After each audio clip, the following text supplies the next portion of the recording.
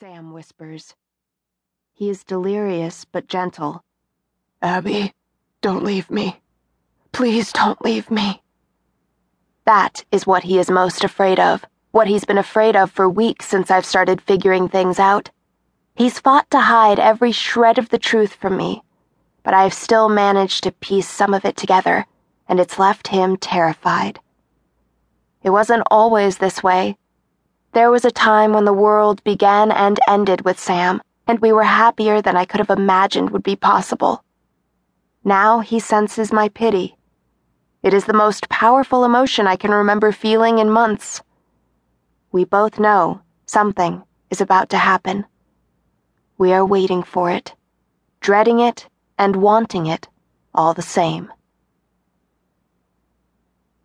Part 1. Sleeping. Chapter 1. 14 weeks before. I wake up, and there is a boulder in my skull and a hand on my cheek.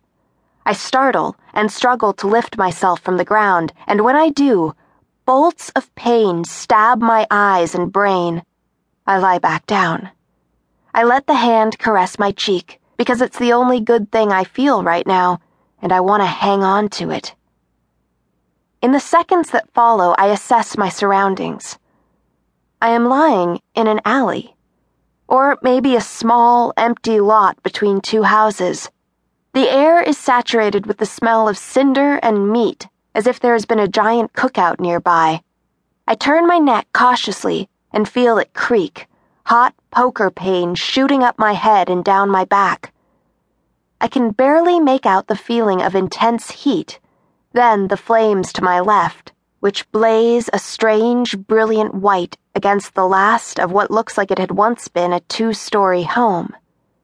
Then I turn to my right and see an angel god boy.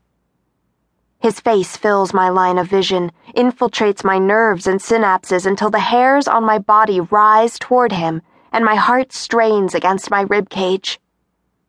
"Come with me," he says urgently. His eyes are molten lava. He looks over his shoulder and takes my hands in his. "Hurry," he tells me. "They'll be coming soon." I hesitate at first, and he tugs my wrist hard. "They'll come to put it out." "Put what out?" "This fire," he says impatiently, looking behind me. I turn and stare at the rubble through the smoke haze. I'm sure I've never seen the house before. Just to make certain, I look long at the yard, at the houses beyond.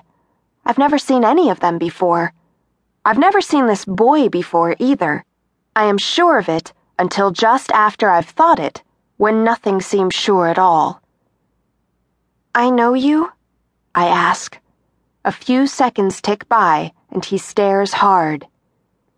"Yes," he says, carefully, speaking slower than before. "You know me."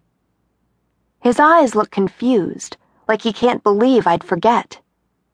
I let his words sit there in my head until they feel comfortable. The boy looks sweaty, panicked. His eyes dart to one side and then the other, a metronome of glances. He looks afraid. For me? My eyes move to the striped tank top I'm wearing, then the tattered jeans, both heavy with soot.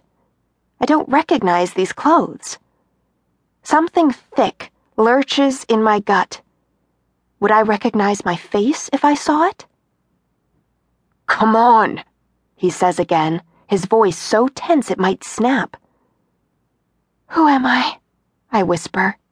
His face is a mask of confusion, and mine is only a mask. "Who are you?" I nod. There's a pause.